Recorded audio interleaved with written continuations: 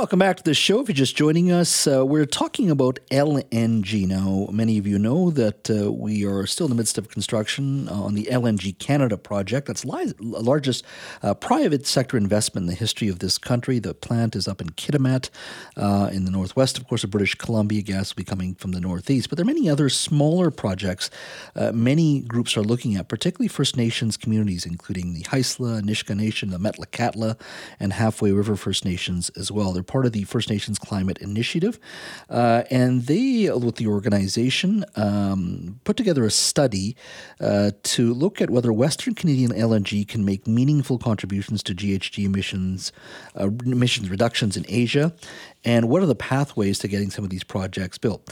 The study was led by Dr. Robert Johnston. He is an executive director at the Center on Global Energy Policy at Columbia University. Dr. Johnston, thank you for joining us. My pleasure. Thanks for having me. First and foremost, how viable is BC LNG today and now in the midst of an energy transition? I think it's still very viable. I think that the gas demand growth in Asia will likely be faster than other regions that are moving faster on energy transition, such as Europe, for example. But it's also the case that both natural gas and some natural gas, so-called abated natural gas, like gas with carbon capture, renewable natural gas, things like blue hydrogen, ammonia, may also contribute to part of the energy transition as well. Mm-hmm. 15 years ago, Australia was pushing very hard in the LNG space. They built many LNG plants. The U.S. soon after as well built many plants as well and continued to do so, and not just for Asia, but also for the European market. And it's been further, I guess, sped up because of what's happening in Ukraine. You still have Qatar growing significantly as well. With those two suppliers, new suppliers, add to that Russia wanting to provide natural gas for China, what are the countries we should be looking at? When you say Asia, what specific countries should we be looking at in regards to still a potential opening for LNG from British Columbia?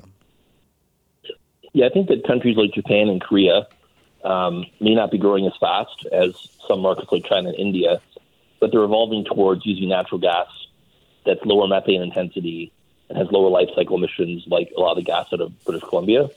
So that's one potential market to look at. And then there's other markets like Vietnam and the Philippines and Indonesia that have signed agreements with the G7 group of countries to begin phasing out coal from their economy. Coal can be replaced by renewables. It can be replaced by batteries or hydrogen or nuclear or hydro, but also could be replaced by natural gas, depending on the pricing and depending on the infrastructure that those countries have. So I think those are the two markets that are most interesting is our sort of G7, G20 allies that share our climate and geopolitical goals, like Japan and Korea, and then some of these faster growth Southeast Asian markets that are looking to get out of coal. And in regards to the energy transition itself, some have said, look, we're moving relatively quickly in the world when it comes to EVs. We're talking about a segment about this issue at 4:30, that the energy transition is moving quickly, that in many ways, not that time has passed British Columbia by, but it's going to be very difficult to attract the billions of dollars required to get these LNG plants built when the energy transition is upon us, and there's so many others competing in that space. What would you say to that? Yeah, the report doesn't make the case that we're in a golden age for gas. I think the golden age for gas has come and gone, and I think that things like renewables are capturing a lot of market share, and in many ways, natural gas is now competing more, less with wind and solar, more with things like batteries to be a backup fuel to wind and solar. But that said, we are going to be losing some Russian gas from the market. We are losing some of the mature suppliers like Brunei and Indonesia and Malaysia that are having peak production. And we still have, even within the energy transition, a lot of high-growth gas demand markets. And again, remember for Asia, a big part of the energy transition for them, much like it was in the U.S. and Canada 15 to 20 years ago, is from coal to gas. Now, again, it won't be exactly the same as it was here because our gas is very cheap. But I think there are certainly elements across Asia where gas will be part of the alternative to coal. Do you see? Could you name one or two hurdles here in British Columbia you think that are making it difficult for some of these projects to be built or exported to Asia? In your mind, what do you think we need to do better here in this province? Because this study and the projects that are moving forward now after LNG Canada are going to be smaller, but a lot of them are led by First Nations communities. What is it that needs to be done? Do you think could speed up that process? Yeah, I think 5 or 10 years ago, one would have said that a lack of Indigenous partnerships and participation was a big headwind to a lot of these projects.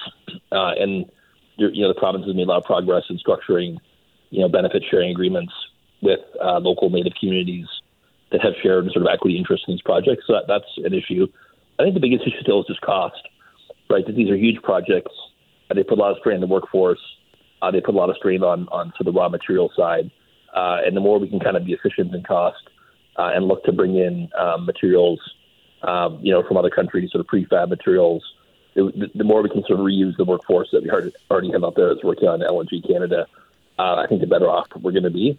Because from a productivity perspective, that's where we, I think we're good. But competing with the giants like the U.S. and Qatar is really part of the challenge.